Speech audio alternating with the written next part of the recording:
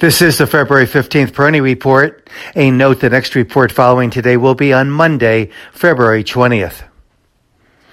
There was some fear and loathing in anticipation of January CPI data, which was released yesterday. It did come in a little bit higher than had been anticipated, but the market's reaction was relatively subdued. And I think that this is the latest indication that investors are baking in further actions by the Fed to combat inflation, expecting that the Fed's actions going forward will be more moderate than we had seen earlier in the process. And that really then, I think, starts to shift the focus for the market back to earnings and perhaps on other factors. Certainly geopolitical factors could play a role going forward. But I think that this allows for further base building in the market. It probably indicates that retreats from here will be relatively brief and shallow. And again, I stress relative there. We could see retreat in the NASDAQ perhaps to the mid to lower 11,000 area. But on the other hand, if the NASDAQ can break out on a closing basis above the 12,300 level, that could give it clearance to test the next significant resistance at 13,000. And as you might expect in looking at the major indices, the NASDAQ has the most appealing short-term formation, developing a pretty nice cup and handle here. It is in a process of developing that handle formation.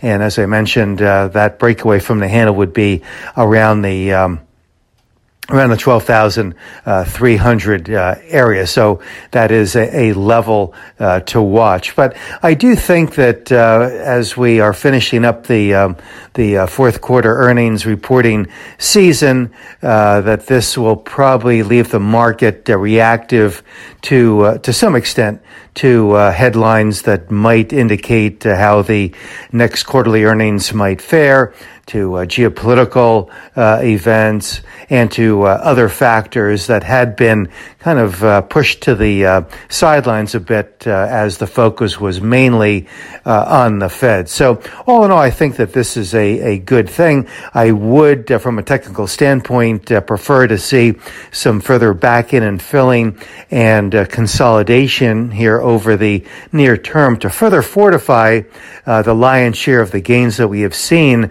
year to date, and more importantly, further fortify the base formation that developed following the October lows from last year. What I do not see is any significant change in the overall market leadership. There has certainly been a good deal of rotation, and I think money has really been staying pretty sticky in the market, and it's just been rotating to some extent from one area to another, from one theme to another, not razor sharp, but just wavy kind of rotational movements. And I think this too is constructive because we have more sectors and more themes participating, especially with technology coming back as it has.